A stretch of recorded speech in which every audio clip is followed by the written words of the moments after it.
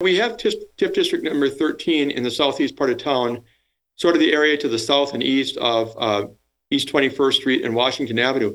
And, we created this mixed-use TIF district largely with the idea of getting housing. We've been criticized for not having enough vacant lots for housing development and not getting enough new housing starts created. So this would provide the way that the current developer, Denyon Homes, out of, I'm not sure where they're headquartered. They've done work in Weston. They've done work in Plover.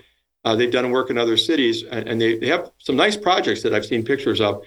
They are proposing 76 units, a mix of single family, twin homes, and then 4-unit buildings. Kind of a nice mix of housing opportunities for everyone that they feel the way they've laid it out is probably going to be a good, effective housing development, probably quite popular. So they've gotten approval to rezone the property.